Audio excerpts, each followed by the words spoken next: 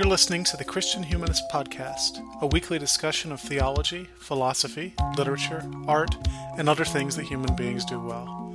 And now your hosts, Nathan Gilmore, Danny Anderson, and Michael Farmer. I see the crystal raindrops fall, and the beauty of it all is when the sun comes shining through to make those rainbows in my mind when I think of you sometime, and I want to spend some time with you, just the two of us. We can make it if we try, just the two of us. Just the two of us. Just the two of us. Hi, and welcome to episode 120.1 of the Christian Humanist Podcast. Our longtime listeners will note that point one means there's somebody not here, and in that case, that somebody is Nathan Gilmore, who is packing for Disney World, and who is unhappy about it as a person is legally allowed to be about going to a theme park. But I'm here. My name is Michael Farmer. I'm an assistant professor of English at Crown College in St. Bonifacius, Minnesota, and I am joined by our regular co-host this semester, Danny Anderson, who, like Nathan, is a assistant professor of English at Emmanuel College in Franklin Springs, Georgia. How's it going, Danny? I'm doing all right tonight, Michael. I feel a little weird that Nathan's not here. I feel like I'm rummaging through his house while he's gone or something. And we just talk crap about him for an hour. Yeah, well, maybe this is a better show than what I could have come up with otherwise. So, yeah. I'm mostly weirded out that we're recording at night. I was telling Danny before the show began that this is the first episode of this show ever to be recorded after 3 p.m. because normally, Nathan can't do it. So usually we do it in the mornings or the afternoons. So as someone who is at his best in the evenings, I am very pleased. Anyway, our topic for today is Alice Munro, and in particular her first book of short stories, Dance of the Happy Shades. But before we get there, we have a record amount of listener feedback. Danny, why don't you go first? Why don't you read one of the ones we got there? Okay, sure thing. I have an email, Michael, from Michael Butts. It says, Dear Christian Humanists, before I begin, I want to thank y'all for the great shows and podcasts. You gave me the one with y'all because you know I'm a northerner and I can't say it appropriately. But thank you alls. I want to thank y'all for the great shows and podcasts. They are a real treat and get me through some of the long drives with information and culture. I have emailed once before asking about being an armchair philosopher, and my wife says you'd think I won the lottery with how excited I was to be responded to. Well, you should be very happy if it's the second time then. Since then, I've been boning up, insert giggles, on my philosophy and enjoy the subject a lot. Please keep up the great work, all four of y'all. Now on to some show suggestions. Not that I think what you talk about isn't interesting, but if y'all are taking them, I'll give some. Baseball, that's a cool topic. Maybe a spring one for you guys. Movie adaptations of literature. Time travel, which is you love the Back to the Future movies, Michael. That might be right up your alley. Yeah, I do love Back to the Future. And baseball again. So superheroes and the martial arts. That concludes my list of interests. I mean, serious show topics. Please keep up the great work and receive this email in the spirit it is given. Michael Butts. What do you think about those? I kind of like many of those topics. I think many of those topics have actually already been covered on this podcast to some degree or another. We have a sports episode from the second season in which we talk about baseball in some detail. We definitely have a superheroes episode. It was a couple years ago. David Grubbs held it. We kind of did a movie adaptation of literature. One of our year-end episodes, it must have been the last couple of years, was called Great Book, Lousy Movie. I mean, that's probably not exactly what he's looking for, but that is where we talk about, well, basically, I think I devised the topic as a way to get Grubbs yelling about the Robert Zemeckis Beowulf, which had been our whipping boy on the show for several years at that point. And as far as the martial arts, the most recent episode of Christian Humanist Profiles is an interview with Dr. Charles Hackney, Nathan did, that talks about the martial arts in the context of the virtues. So some of these topics have been kind of covered before. I see. All right. There's always new superhero movies coming out, though. That's I true. could, We could probably do a whole other episode on superheroes. I don't remember much of what was said, except that David Grubbs asked me about other Western manifestations of the superhero myth, and I misread the question and only prepared things about the Western. ah, So, yeah. So maybe we are due for another one. All right. Well, we also have an email here from our faithful listener K Motor. He says, "Hello, everybody. Just listened to your episode on metamodernism, and it is interesting. Maybe you could say that this is an imperfect reconstruction of modernism or a deconstruction of the postmodernism.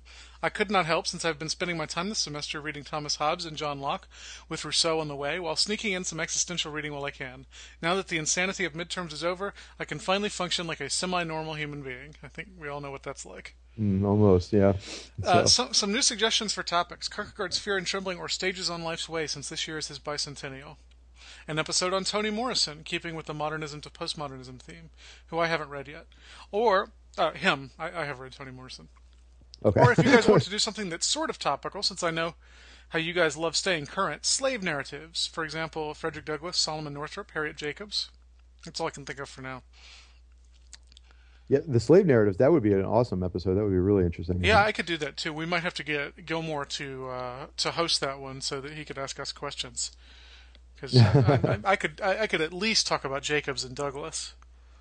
Sure, but so many of those, particularly Jacobs. I mean, there are so many like Old Testament sorts of parallels that I'm sure Nathan could go all theological on us there. Thank you, he says, for doing 2 of my previous suggestions so far. I really appreciate that. I'm hoping the existentialism episode is in the writing stages now, and I look forward to your interesting commentary. That's so fun. I mean, we've been doing this show for 4 years now.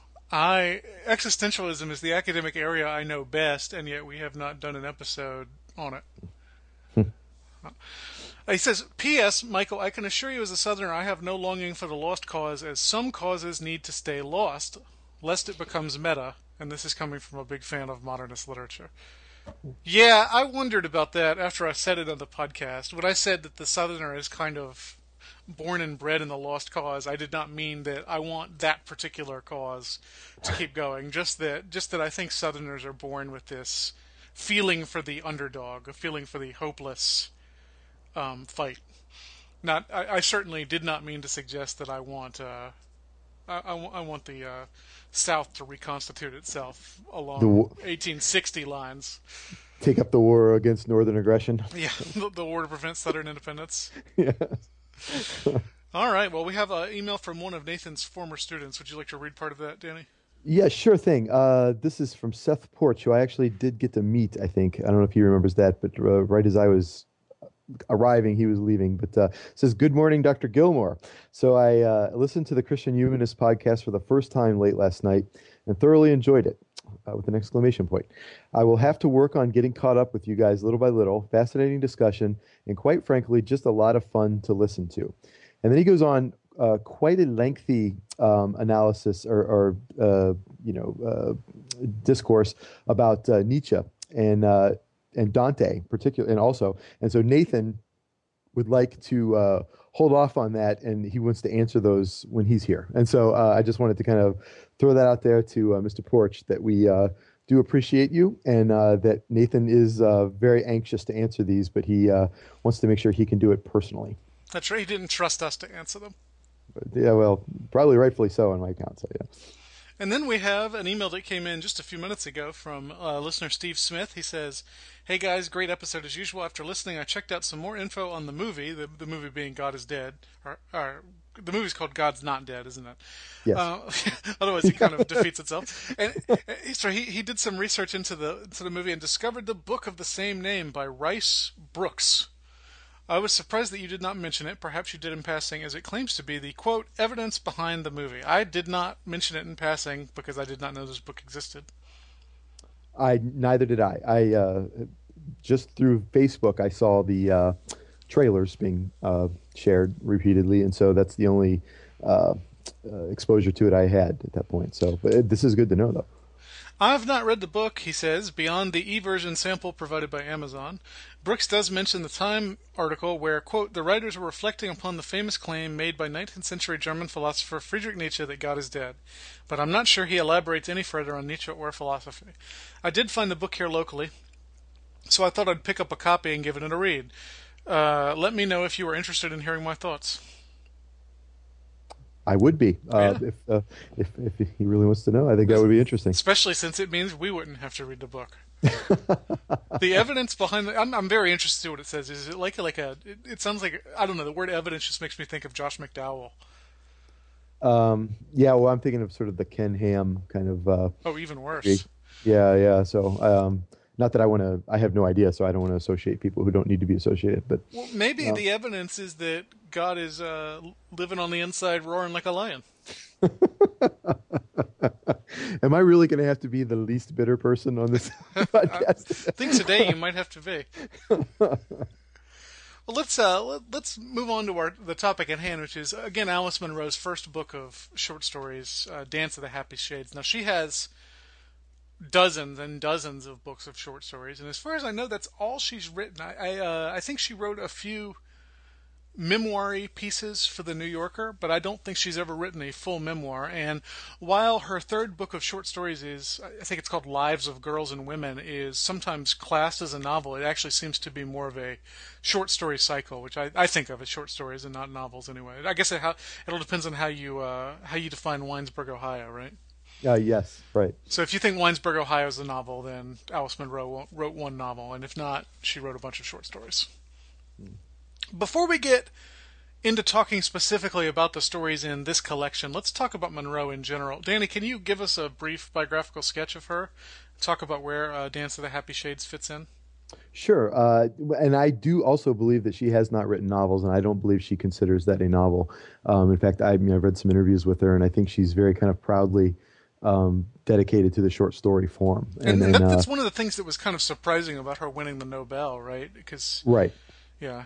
Yes, all of the reasons they typically don't give it to American writers is because of sort of provinciality and these sorts of things, all of the things that she seems to represent in many ways. And so I was very happy, actually, that she got it. And when actually I had not read any Alice Munro except for in preparation for this podcast, and I'm extremely impressed with this collection of short stories. They're just wonderful. And I think it's a well-deserved honor that she has finally been recognized, and I hope that this kind of scuttles some of the Nobel's pseudo reasons for giving it to always obscure writers that no one reads. And what Danny is saying, if you're trying to read between the lines, is give the Nobel to Philip Roth before he dies.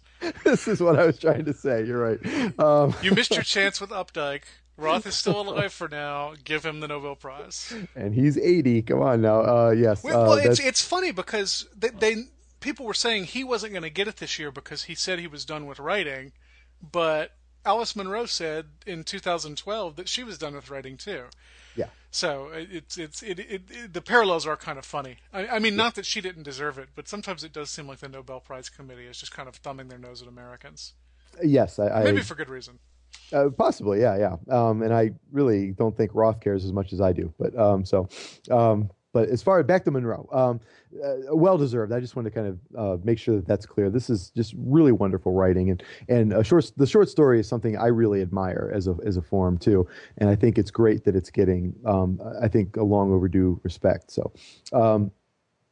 But she has not written novels, and I think she prefers the discipline that comes with the short story, and I think that that's kind of something that you see in the craft of these things once you sit down to read with them.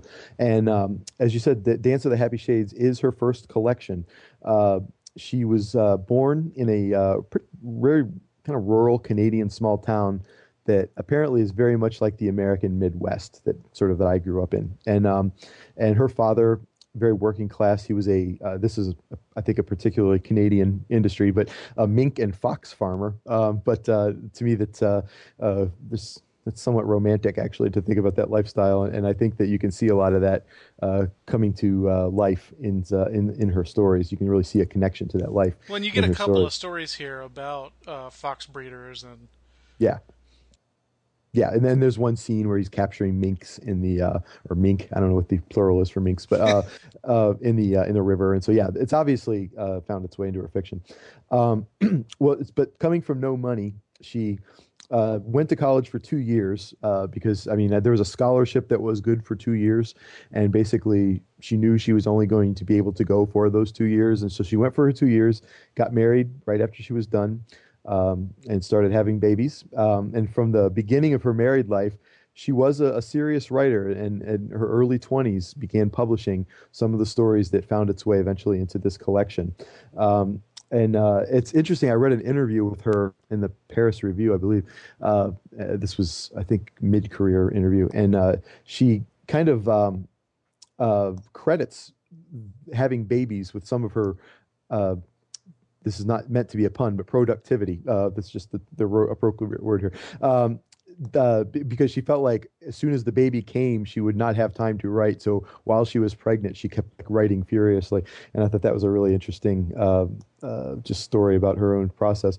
But from the beginning, like I said, she was a serious writer, and she published things very frequently in the New Yorker, the Tamarack Review, and then at 36, her first collection is finally published. It was apparently initially supposed to be an anthology with two other, presumably Canadian writers, but that apparently fell through, and the rest is history. And the stories in this collection had been written over, I think, about a 15-year period from her early 20s until her mid-30s.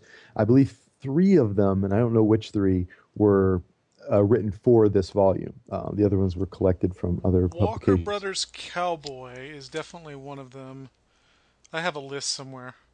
I Okay. keep almost obsessive track of where things are published in my notes, but Ah, apparently not that obsessive because I don't have. I have a list of what was published earlier, but I don't have a list of what was published for the first time. So, Walker okay. Brothers Cowboy is definitely one of the new ones, though. Okay. And upon its publication, it won Canada's most prestigious literary prize that year, which is, I believe, called the Governor General's Award. And so from the beginning, I mean, it was sort of a late start for a writer. I mean, for a publisher of books, at least. She, but like always focused on the short story and was rewarded for that immediately. And she continued with that for basically the rest of her career.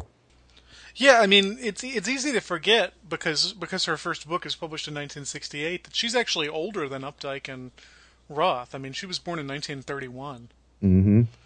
So, yeah, she feels in a weird way more modern than they do, even though she doesn't have any of either of their kind of pyrotechnics. Right. Yes. Restraint is like her skill. We'll talk about what makes her fiction work, but yeah, she doesn't quite fit in with the sort of 20th century kind of American male writer very very But neatly. much to her credit, I mean, I think of her as almost consummately a woman writer, and my wife hates it when I talk about this, about the idea that there's a way to write like a woman, but Monroe, I think, writes like a woman in the best possible way.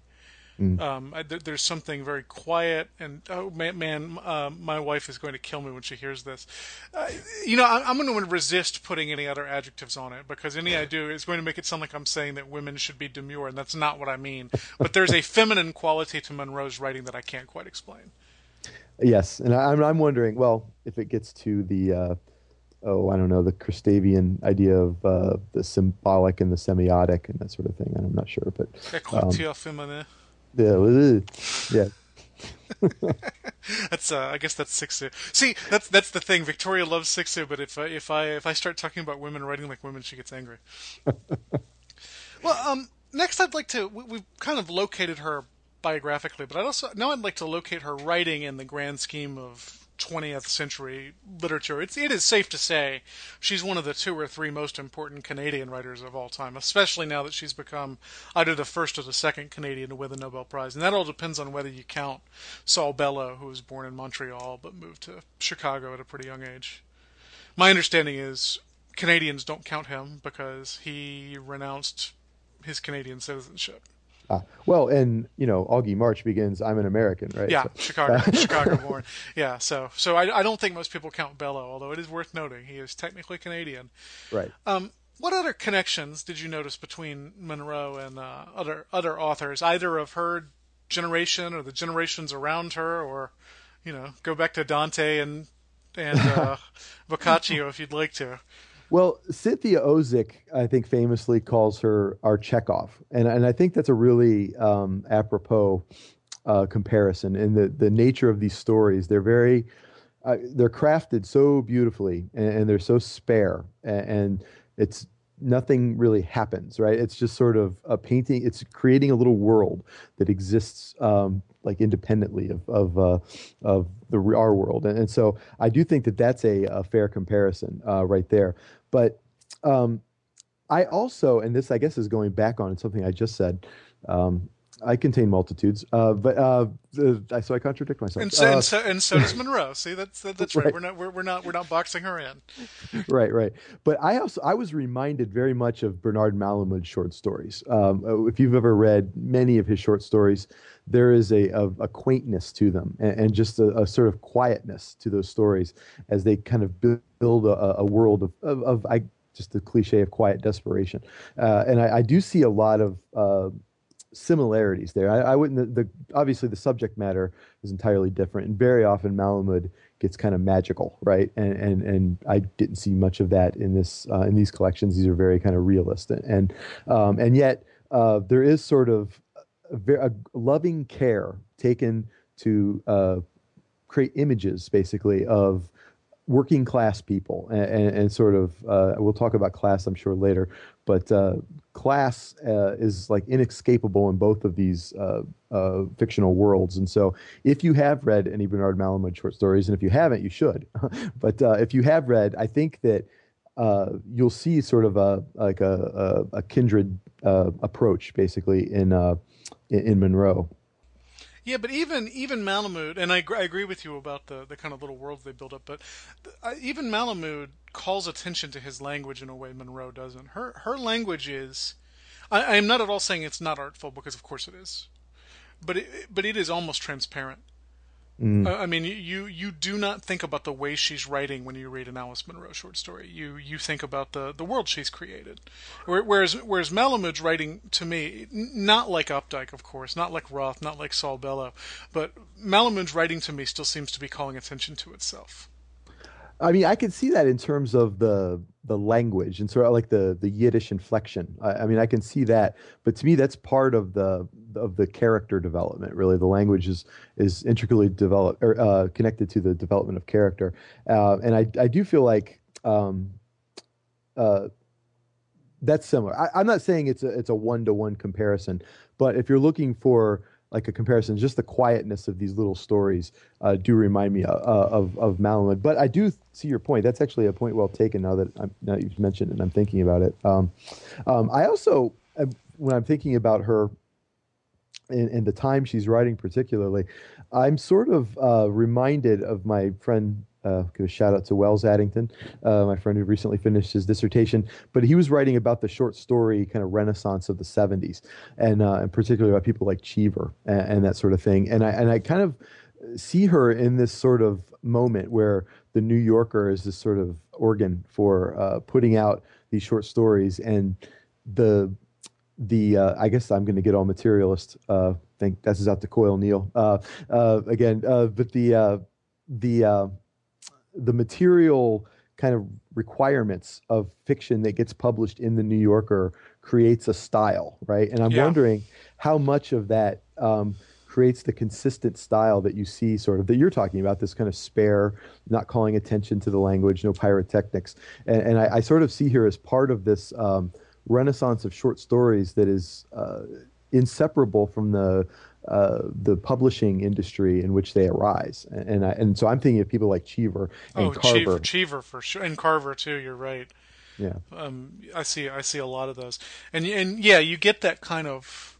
Oh, how best to describe the New Yorker short story of the 60s and 70s? It's like hollowed out somehow, right? I mean, not in the sense of being bad, not in the sense of not having something to say, but in the sense of being almost purposefully spiritually empty. Not so much the story is empty as the story is about emptiness. Yes, it's about sort of restraint and these sorts of things. And there's sort of like I said, I can't think of another word but discipline that gets just sort of imposed upon the stories that end up getting published, and therefore you write more stories like that. And you can And do she publishes many short stories in the New Yorker, although none from this collection. But definitely the New Yorker is a major publisher of her work from I think the early '80s on, and every so often you still see one or saw one since she says she's retired in the New Yorker, yeah. which is where I first encountered her. I just read an article 2 days ago, I think, about some it's sort of like a dishy tell-all about Tina Brown and her tenure at the New Yorker, and he was talking about showing her an Alice Munro short story, and she didn't think much of it, and then a few weeks later he showed her the same short story, and she says, "I love it. Let's gotta put this thing in." And so, so now that you mentioned the New Yorker, I'm remembering that. So But to not like Alice Munro's like that would be like not having a soul almost, wouldn't it? I mean, it would be a symptom of some sort of deep spiritual lack, maybe of the yes. sort she's writing about. Yes, and I do in that way. I think that just in the same way that my students respond really well to Malamud, even though they, are probably never made to read him before my class. But I feel like I'm going to start finding ways to teach Monroe because I do think students will react very well. People who aren't like literary minded, I think, will find something really kind of lovely about these stories and just kind of just very quietly inspirational. The other person that I see in these stories is Willa Cather, who I Mm. mean, ironically enough, one of our listeners, I think it might have been Todd Pedler, asked us to do an episode on.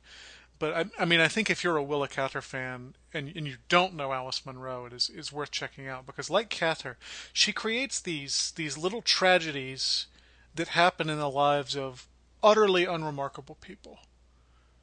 Right. I mean, there's nothing important about most of these characters, and just like there's nothing important about most of Cather's characters, Song of the Lark notwithstanding. Mm.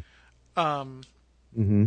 and yet somehow in telling the story, these people are raised to not sainthood exactly, because you would never give that to them, but importance. They're given a kind of cosmic importance they wouldn't otherwise have. And what else is realist fiction for if not to elevate the unimportant to the important, Mm. and to demonstrate that it was important the whole time and we just couldn't recognize it.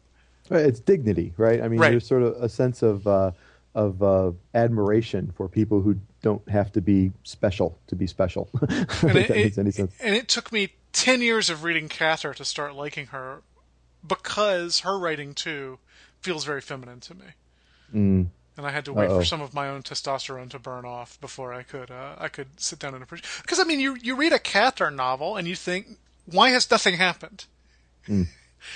Just like I'm sure if I'd read these stories when I was 20, I would have thought, how come nothing happens in most of them? But now I don't want anything to happen.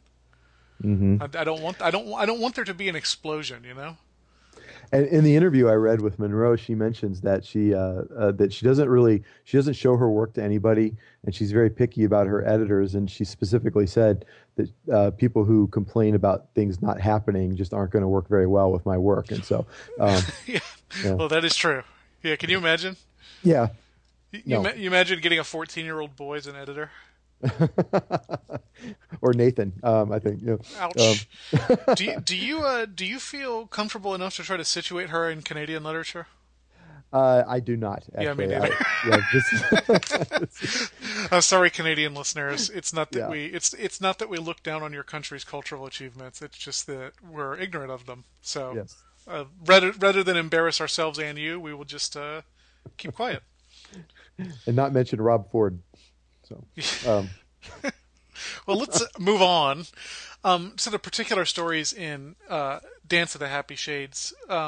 Danny, one of the things you said was interesting to you about these stories is the way she builds up these little worlds. Tell me about the specific locales that these stories take place in. well, they're very much expressions of the material conditions I think that have um, created the characters themselves. So in some ways, these people don't exist outside. They really can't really exist outside of the environment that they're in.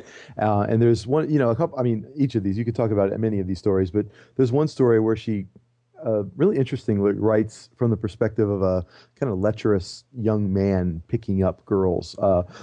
Thanks for the ride, I think is the name of that story. Yeah, that's it. Yeah, picking up girls in this small town, and they're coming from sort of a wealthy, sort of middle class town, and they're coming into this sort of lower class town in order to sort of have their way with girls who don't matter, basically. I mean, is what it comes down to. And there's a sense that the girls in that community know that about themselves, and that their environment is almost like destined them to be that way. And so there's another story, Shining Houses, I think, Shining Little Houses or something like that. I think yeah, it's called. the Shining Houses.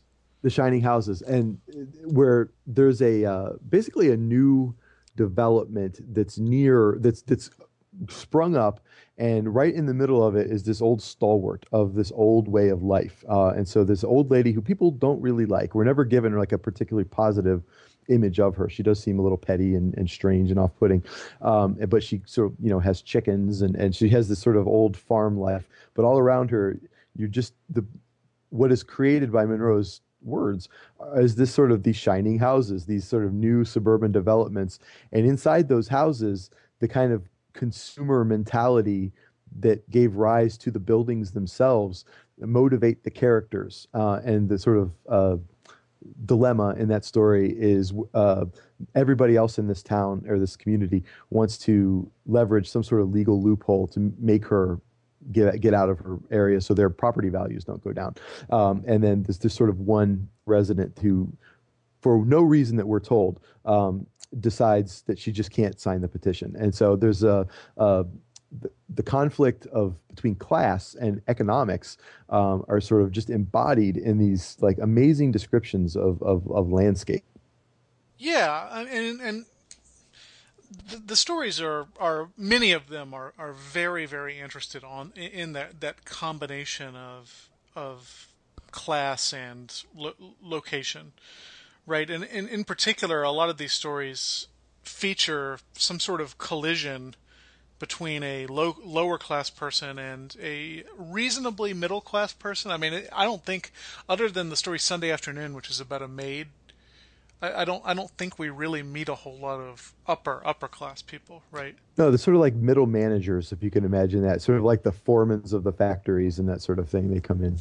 But, yeah. But what happens is when you get these descriptions of the rich people's houses, or the middle class people's houses, Munro tends to describe them as being artificial. So like this is from The Time of Death, which is I think the earliest story in here. And here we have a little girl who there's been a family tragedy, and she's been sent to a neighbor's house, and the neighbor is more well off. And listen to what Munro says. Patricia was very polite in Mrs. McGee's house. It was not as nice as some of the houses uptown, but it was covered on the outside with imitation brick, and inside it had an imitation fireplace, as well as a fern and a basket. It was not like the other houses along the highway. And that repetition of the word imitation in this house with these people who are perfectly nice, who are not at all phony, who are taking care of her, is very interesting to me, because it's as though to be even middle class is to give in to some sort of inauthenticity, to return to a word from earlier in the season. Mm-hmm. I don't know what to do with that though. Unfortunately, I'm not writing a paper. Right. No. But I mean, it is the other houses, like the old lady with the chicken. I mean, the chickens. It's very much. They're shining. Yes. Yeah. So that shining sort of has this veneer to it, like inherent in the word shining, right? And that's completely. It seems artificial, whereas these other older communities seem almost as if they've come out of nature itself, and it seems they're. Much more sort of organic and sort of dirty, and the sort of things that you associate with natural landscapes are the way that they're described. And so, no, I see what you're saying. That's a really good point. And then, I mean, back to thanks for the ride. What she seems to be saying about these poor people who have been, I think you're very right to say that they're conditioned by their environment to expect nothing other than their environment. What she describes that as is a kind of radical knowledge, right? Because the narrator of that story talks about how nobody he knows is knows anything and that nobody he's met in this town is as innocent as everybody he knows. Yes. Yes, they sort of yeah, they don't pretend, right? There's no sort of pretense about their role in society. And as you were talking, I found a quote from that story actually. So if it's okay, No, no, go ahead, um, please. this is like I think in stark contrast to the veneer that you were describing. This is the town that the two sort of wealthy kid boys come into to find girls. It was a town of unpaved, wide, sandy streets and bare yards. So all of those adjectives are like sand from the ocean and unpaved. I mean, it's all sort of right out of nature. Only the hardy things like red and yellow nasturtiums, or lilac bush with brown curled leaves grew out of that cracked earth. The houses were set wide apart with their own pumps and sheds and privies out behind. Most of them were built of wood and painted green, gray or yellow. The trees that grew there were big willows or poplars, their fine leaves grayed with the dust. There were no trees along the main street, but spaces of tall grass and dandelions and blowing thistles, open country between the store buildings. And so, even this sort of more kind of, I guess, decadent, not decadent, but sort of decayed landscape, the poverty-stricken one, is everything that's not artifice. It's just like nature is practically covering it over. So I think that that's sort of one way that she kind of almost casts a suspicious eye on progress. Yeah, and again, all this is connected with the kind of suburban proponents of progress being innocent in a bad way, right? They don't know what the world is actually like because they've created these perfect little communities for themselves. Yes, yeah, that's exactly sort of what I gather. And then I don't know while we're on this subject in this story, um, he at one point meets up with the girl that sort of inevitably he's going to sleep with that night and leave. And her mother basically interviews him and uh, and essentially gives you the impression that she knows what this is all about, right? And she's sort of accepting of it in some ways. So Lois's mother and I sat down on the Chesterfield. She began to make conversation, giving the date interpretation.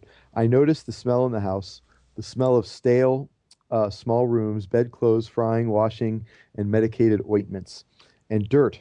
And though it did not look dirty, Lois's mother said, "That's a nice car you got out front. Is that your car?" "My father's. Isn't that lovely? Your father has such a nice car. I always think it's lovely for people to have things. I've got no time for these people that's just eaten up with malice and envy. I say it's lovely. I bet your mother, every time she wants anything, she just goes down to the store and buys it. New coat, bedspreads, pots and pans. What does your father do? Is he a lawyer or a doctor or something like that?" And so there's the sense that the people growing up in this environment that smells like dirt, right, sort of know their place. And it's ethical to not be envious in some ways. And so she's happy that this guy is going to come sleep with her daughter because he has things, and she should be proud of him for that. And so it's a very strange moment. Yeah, and that story in general is fairly befuddling. I mean, it has some really beautiful passages. The description of what happens after he does sleep with Lois is, I mean, just beautifully sad. Mm. But I don't know what to make of that story in a lot of ways.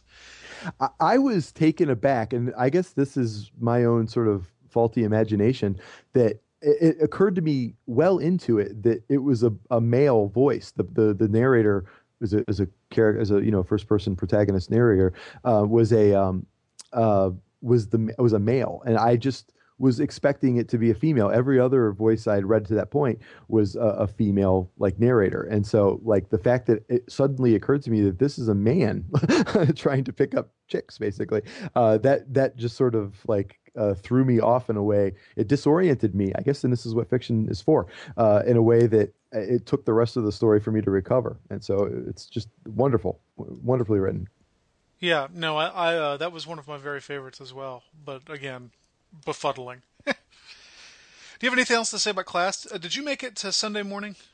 Sunday afternoon, rather? I did not. I'm sorry. Sunday afternoon, uh, you should go back and read that one. It is it's about a maid who she comes from a poor background, and she's kind of stuck in this house of perfectly nice, but at the same time not perfectly nice rich people who keep her at arm's length and keep her at beck and call. And her only friend there, she's 17, and her only friend is like a 12 or 13-year-old girl. And so you get this. Again, it's very much like the other passage I read from. I can't even remember the name of the story, The Time of Death, where you get this poor person kind of suddenly exposed to the class above her and finding it oddly empty, and kind of sad making. Yeah. She says, Yeah. nothing was the matter, but she felt heavy with the heat, and tired and uncaring, hearing all around her an incomprehensible faint noise of other people's lives, of boats and cars and dances, and seeing this street, that promised island, in a harsh and continuous dazzle of sun. She could not make a sound here, not a dent. So, I mean, this is a role that she has to play, and yet she doesn't fit into it. And yet it's gorgeous, right? I mean, the Yeah. description of that is just gorgeous. Right. Yeah, and well, here's another one. You get, again, the same kind of interest in surface and class. In spite of the heat, there was no blur on the day up here. Everything, the stone and white stucco houses, the flowers, the flower-colored cars, looked hard and glittering, exact and perfect. There was no haphazard thing in sight. The street, like an advertisement, had an almost aggressive look of bright summer spirits. Alva felt dazzled by this, by the laughter, by people whose lives were relevant to the street. Mm. Yeah, so let's move on. These stories are not by any means fixated on gender, right? I mean, even though I called her a woman who writes like a woman. I do think the story The Office in particular has some very, very interesting things to say about conflicts between men and women. Danny, can you try to situate that story in 20th century feminist discourse and with the other stories in this collection? Sure thing. I could try. I'm sure your wife is going to probably be the better person to ask about this, but in that story, I mean, there is like an overt hesitation. The story is about a young mother or a mother who's married and comes to her husband one day and says that she, wants to write, and there's some sort of embarrassment about wanting to do that. There's just like it's not something you can tell people that you want to do, and if they do, sort of not just outwardly laugh at you, there's sort of just an accepting sort of a polite dismissal.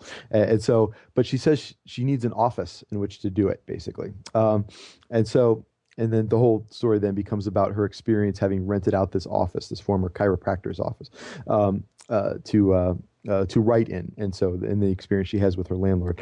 But there's a hesitation, I guess, in the story to allow women a place in a professional space.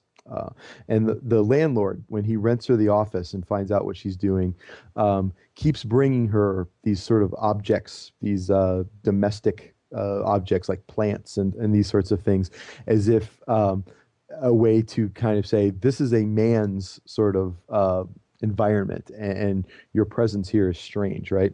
And so as far as and then he keeps this sort of paternalistic watch over her, and this becomes the conflict. Things do happen in that story. Someone graffitis a bathroom wall, which is it's true. That's one of the bigger things that happens in this collection. Yes, and so I'm sort of reminded. I mean, and I feel like in some ways the protagonist, the woman writer in that story, puts herself in this position. It's as if she can't escape the sort of male hegemony that's been imposed upon her. And I'm reminded of Virginia Woolf and the Room of One's Own, and the sort of difficulty of writing with male language, right? And it's so almost infuriating that she cannot get herself to associate writing with a domestic space. And so, for no really good reason, she talks about how writing just isn't done in a house with children in it. That's for other things. And so, For a woman now, because she says yes, a man could write at home in the house with children, yes, but it's right. not possible for a woman. Right, and so she needs an office, and so this office is a place that implies order and unity in a way that very clearly evokes the kind of symbolic and phallocentrism and all that sort of thing. And I've mentioned briefly about Kristeva. I'd rather not get too deeply into that, if you don't mind. But yeah, so I think that it's a really clear. Um, um, oh, I don't know, like intervention, I guess, in the difficulties that women face I mean, we talked before situating her with Roth and Updike and Mallon, but I mean, this is sort of a man's world that she's sort of entering. And I think that's it's kind of a beautiful thing. Now as to the story is a beautiful thing, not the situation, obviously. Women's oppression is not a beautiful thing. No, that's not what I meant at all. But as far as where it dovetails with other stories in the collection, I actually weirdly kind of want to go back to Thanks for the Ride when I think about this, because of all the stories, I'm sorry, not Thanks for the Ride. What's the story where the girl's babysitting and she gets drunk? I forget the name of it. An Ounce of Cure. Yes, An Ounce of Cure. This is a story that very much reminds me of a Jane Austen story, and it is very aware of class. This is a poorer girl who comes from a family that doesn't drink, and she's babysitting for this wealthier family, and so she ends up sort of as a fish out of water, and you get this image of like a woman's limitation, basically, and so that association I make with Jane Austen, like for whatever reason for that story, and it's very funny, like a Jane Austen story. I felt like that is a place where I'm also seeing a woman's perspective on a male world, and so I think in weird ways it dovetails with a story that is really nothing like it.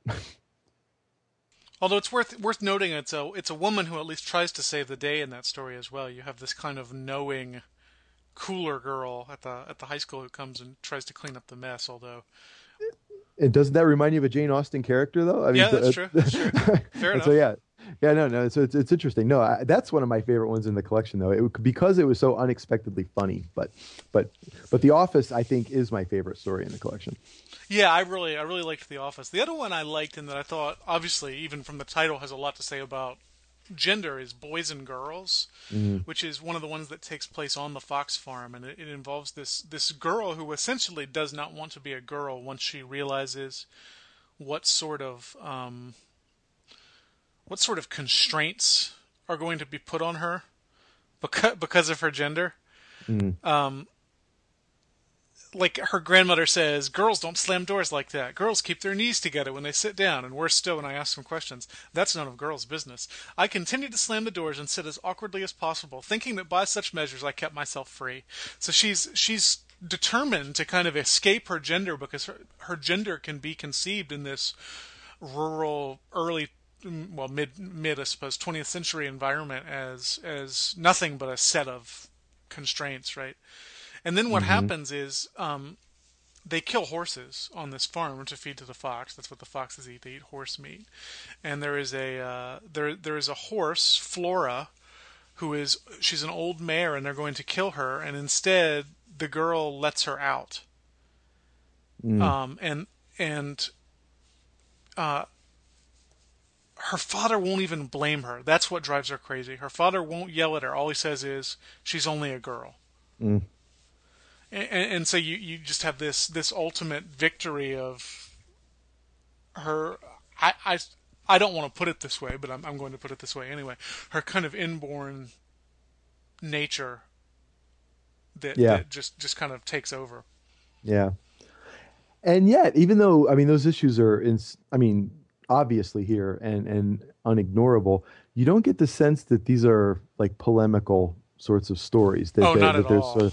that there's a political point to be made. It's just sort of part of the environment that she's creating, and she's like got this perception. She observes it all, and then like sort of weaves it into this world where it with those issues, those kind of limitations are mixed in with the class issues and mixed in with economic issues and family relations and mental illness, and it's really it's quite remarkable that for someone to address all of that so artfully that it doesn't feel preachy. Oh yeah, yeah. There's absolutely. I mean, I would say The Office is actually as close as it comes to preaching at you, and that is because the narrator is literally discoursing on what it means to be a woman. But if you look, that part I quoted about how a man can work in the home is not what she actually thinks. It Hmm. is the excuse she plans on giving her husband. Hmm. So even that little bit of preaching is couched. Hmm. Yeah, it's like the art is what's important here, and everything else is in service of the art, and that's a notion that speaks very deeply to me, actually. So, The other kind of troubling gender moment, and man, I have no idea what to think about this one, comes at the end of Sunday Afternoon. That is the maid story, and Alva has the family is going to go to a an island where they own a home for a week, and she is kind of looking forward to it and kind of dreading it because obviously it's going to be a level of opulence she's never experienced before, and blah blah blah. And right before the end of the story, one of her employer's cousins just kind of comes up and kisses her. Which that's not a comfortable moment, right? I mean, you're reading this, and right. there's something very rapey about that. Yeah. And then he says, "Well, I'll see you. I'll be on the island too." And then Mm. the story ends this way: This stranger's touch had eased her. Her body was simply grateful and expectant, and she felt a lightness and a confidence she had not known in this house. So there were things she had not taken into account about herself, about them, and ways of living with them that were not so unreal. She saw it differently now. It was even possible that she wanted to go there to the island. But things always came together. There was something she would not explore yet, a tender spot, a new and still mysterious humiliation. Mm. I got nothing to add to that. That's great. The stuff she has to say about gender is interesting but not polemical. It raises questions, which, if you listen to last week's episode, you know that's what we want anyway. Yes. Okay, well, it's safe to say that Munro is not an author with a primarily theological imagination, right? Yeah. And yet religion kind of hangs out at the edges of these stories. If Nathan were here, I would ask him to talk about it, but Nathan's not here, which means you're going to have to pretend to be Nathan. So stroke your long beard and tell me about Munro's treatment of faith. Alistair McIntyre. I'm just kidding. Um, well, I do see the moments where religion is sort of brought into it. It's really part of the kind of social milieu, and I'm not sure that it's really any more or less important than careers or other sort of social factors. And so, like, there are moments where you have the oh gosh, Cowboy, what's the name? I have to apologize to the listeners. I have a Kindle version of this book, and it drives me crazy because I can't flip through it. And so, the first story in the collection is Walker what's Brothers it called? Cowboy. Walker Brothers Cowboy.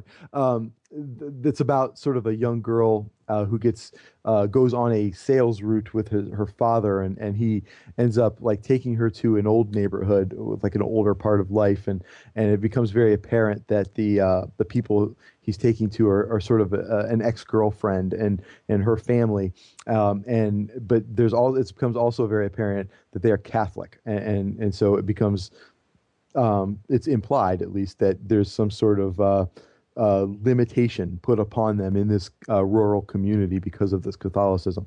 And so, I mean, as far as like images of religion, I don't have a lot to say about this. This is where we really do, or I really do need Nathan. And so I might bounce this back to you and see if anything you say I can dovetail off of. Well, the closest thing to a theological story I found here is the title story, "Dance of the Happy Shades," which is about really it's my favorite in the collection. I think it's about a kind of washed up piano teacher, a remnant of an earlier age. Kind of, she has a good deal in common with the old woman from the Shining Houses, right? She's a remnant of another time, and she's a figure of fun, and everybody kind of hates her, but they also feel sorry for her. So every year she throws this recital at her house, and people come, and she makes sandwiches and gives them old books that nobody reads, and it's all very sad, right? Well, this year, unexpectedly to the narrator, a group of children from a home for children with developmental disabilities shows up. And while she has said over and over again that this teacher is not a good teacher, she's too forgiving, she's too accepting, she won't push anybody, and so nobody ever really gets good at playing the piano under her watch. Nevertheless, this one girl from the home is able to play this beautiful, beautiful piece that just dumbfounds absolutely everybody. And here's what she says. Yet this time the music establishes itself so effortlessly, with so little demand for attention, that we are hardly even surprised. What she plays is not familiar. It's something fragile, courtly, and gay that carries with it the freedom of a great unemotional happiness. And all that this girl does, but this is something you would not think could ever be done, is to play it so that this can be felt. All this can be felt, even in Miss Marsalis' living room on Bala Street on a preposterous afternoon. And then she says, "You would think, now that at the very end of her life she's found someone whom she can teach, whom she must teach, to play the piano, she would light up with the importance of this discovery. But it seems that the girl's playing like this is something she always expected, and she finds it natural and satisfying. People who believe in miracles do not make much fuss when they actually encounter one." Mm. And I think you have here a statement of sorts about faith, and it's not necessarily religious faith, but it is faith that this woman who looks ridiculous to all the world nevertheless finds this miracle that she always knew that she would come, and she's been expecting it for so long that she doesn't even have to make a big deal about it when it comes. She has found the fulfillment to her life, and she doesn't have to act like that's what it is. That's really good. That is interesting. And you'd mentioned the shiny houses before too, and this is a very kind of maybe trite observation, but the main character's basically ethical decision to not sign that petition is purely symbolic. There's nothing that she's going to do that's going to stop this old woman's house from being It's demolished. a lost cause. It's a lost cause, and she doesn't even like the old woman, right? Herself, right? She's not she really has no sort of personal investment in this, but there's sort of a sense of just kind of fairness and right and wrong, and so the kind of the very basic do unto others sort of ethos that like this one person like standing pointlessly against what is really kind of cruelty. It is a very kind of at least ethical act, and if in a religious context, I think it could be a religious one as well. So. Yeah, but overall, these are not religious stories. I mean, No. not the way Malamudes are, not the way Updikes are, not even the way Cathars are. But that's okay. Yeah, they're so good. Well, we've mostly talked about the things that jumped out at me about these stories. We should end. Normally we'd go around the horn, but there's only two of us, so there's no horn to go around.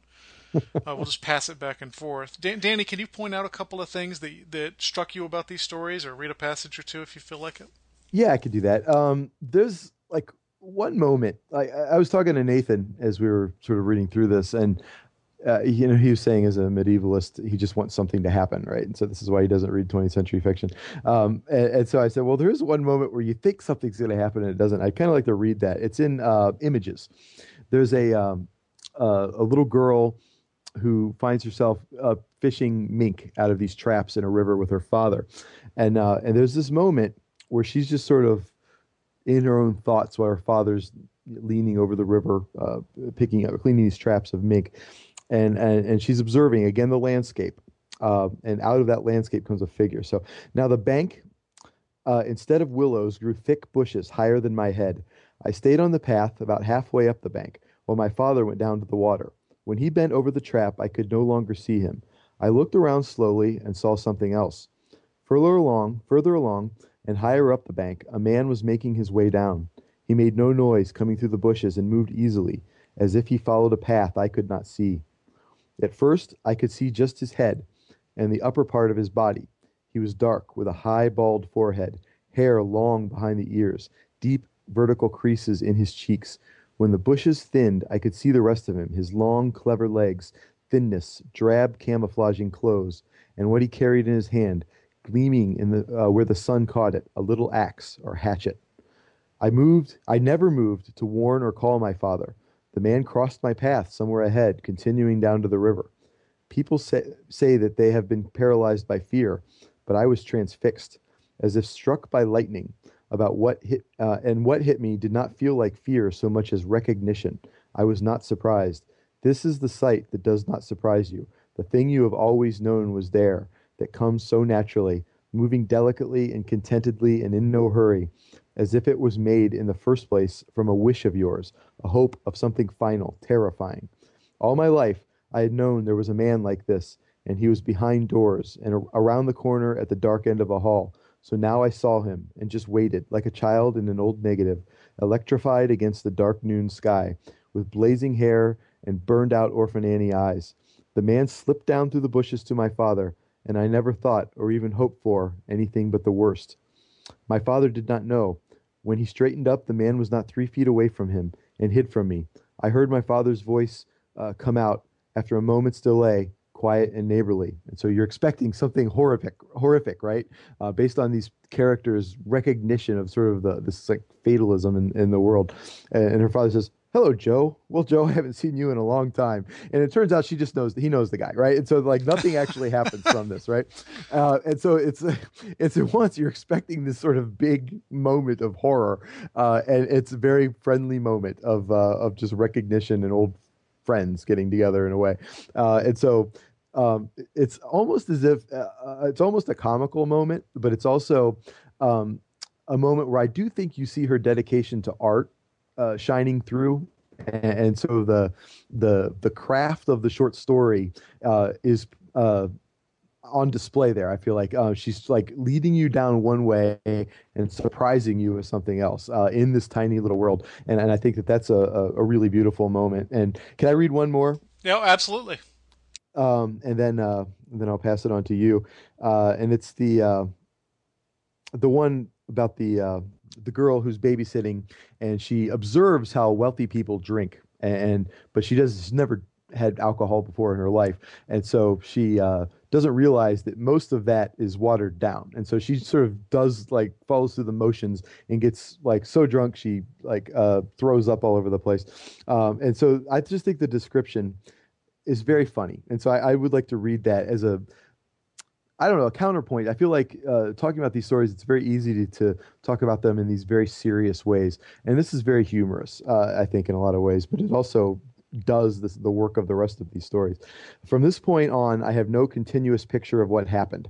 My memories of the next hour or two are split into vivid and improbable segments, with nothing but murk and uncertainty between them. I do remember lying on the bathroom floor, looking sideways at little six-sided white tiles, which lay together in such an admirable and logical pattern. Seeing them with the brief, broken gratitude and sanity of one who has just been torn to pieces with vomiting. Then I remember sitting on the stool in front of the hall phone, asking weakly for Joyce's number. Joyce was not home. I was told by her mother, a rather rattle-brained woman who didn't seem to notice a thing the matter, for which I felt weakly, mechanically grateful, that she was at Kay Stringer's house. I didn't know Kay's number, so I just asked the operator. I felt I couldn't risk looking down in the phone book. And then it sort of goes on to this description of this kind of wild party girl coming to the rescue, knowing how to get somebody sober and this sort of thing. But it's just a very humorous moment describing what it's like to be drunk for the first time. And it's very kind of lighthearted. That of all the stories, I know that it's not the most lighthearted story there, but it's that's a really lighthearted moment and extremely comical and well described. And so Yeah, no, those are and I two think I things that think stood that out to is me. probably the most lighthearted story there, and the most Yeah. lightheaded for that matter. Well, I wanted to talk just briefly about Monroe's treatment of adolescence, which I think is one of the most sensitive I've ever read. There's a number of these stories where it's a young woman usually is just perched on the edge of becoming, a young woman instead of a girl, and she handles this with so much finesse and so much beauty and so much sadness because it's such a sad time. But the one that kills me is The Day of the Butterfly, wherein the narrator Helen makes friends with an unpopular girl at school, and she kind of makes friends with her by accident, and yet because she's made friends with her, she has this responsibility to her that she can't quite shake. And this is unfortunate because Myra, the girl, is sick and has to go to the hospital. So the whole school goes to visit her. The whole class goes to visit her, and they bring her birthday presents, even though it's not actually her birthday, because the implication is she's not going to be alive for her birthday, but that's never actually said. Anyway, everybody leaves. Then Myra gives Helen one of her birthday gifts. And Helen takes it, and she hears these children throwing snowballs outside the hospital. That's what I'm going to pick up. This sound made Myra, her triumph and her bounty, and most of all her future, in which she had found this place for me, turn shadowy, turn dark. All the presents on the bed, the folded paper and ribbons, those guilt-tinged offerings, had passed into this shadow. They were no longer innocent objects to be touched, exchanged, accepted without danger. I didn't want to take the case now, but I could not think of how to get out of it, what lie to tell. I'll give it away, I thought. I won't ever play with it. I would let my little brother tear it apart. And that is just so sad to me and so accurate to what it's like to be 12 years old. And Yes. to try to be friends with really anybody, because I'm not sure what degree friendship is really possible at that age, but especially to be friends with someone who is unpopular, someone who exists outside of the society you want to live in, whatever society that is. That's so brutal. But it's a level of brutality that I don't think would even qualify as brutality for Ernest Hemingway or Norman Mailer. Right. Yeah. It's brutality is in its perception, right? It's so perceptive of the human condition, and she's able to translate that through like this beautiful, like simple prose that and that the brutality is just truth, I guess. Yeah. Well, that's Alice Munro, or at least that's her first book, or at least that's a small fraction of her first book. I'm sure we have missed a million things in either this book, or you can tell us that we were foolish to read the first one instead of one of her later ones. Please send us an email at thechristianhumanist@gmail.com. Our website address is christianhumanist.org. We are taking next week off because Nathan will be at Disney World. I suppose you and I could do another two-person episode, but we're not going to. Yeah. Thank you. Okay. Yeah. We'll take Thanksgiving off. Yeah. That's a good enough reason. So what are we talking about the week after that, Danny?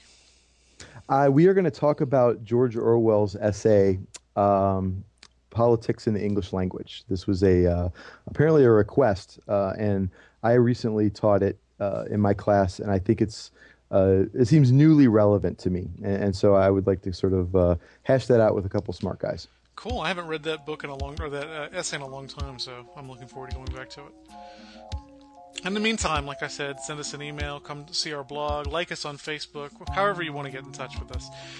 For Danny Anderson and the absent Nathan Gilmore, and I suppose the absent David Grubbs, this is Michael Farmer saying, let your sins be strong and let your faith be strong. I see the crystal raindrops fall, and the beauty of it all is when the sun comes shining through to make those rainbows in my mind when I think of you sometime, and I want to spend some time with you, just the two of us. We can make it if we try, just the two of us. Just the two of us. Just the two of us, building castles in the sky.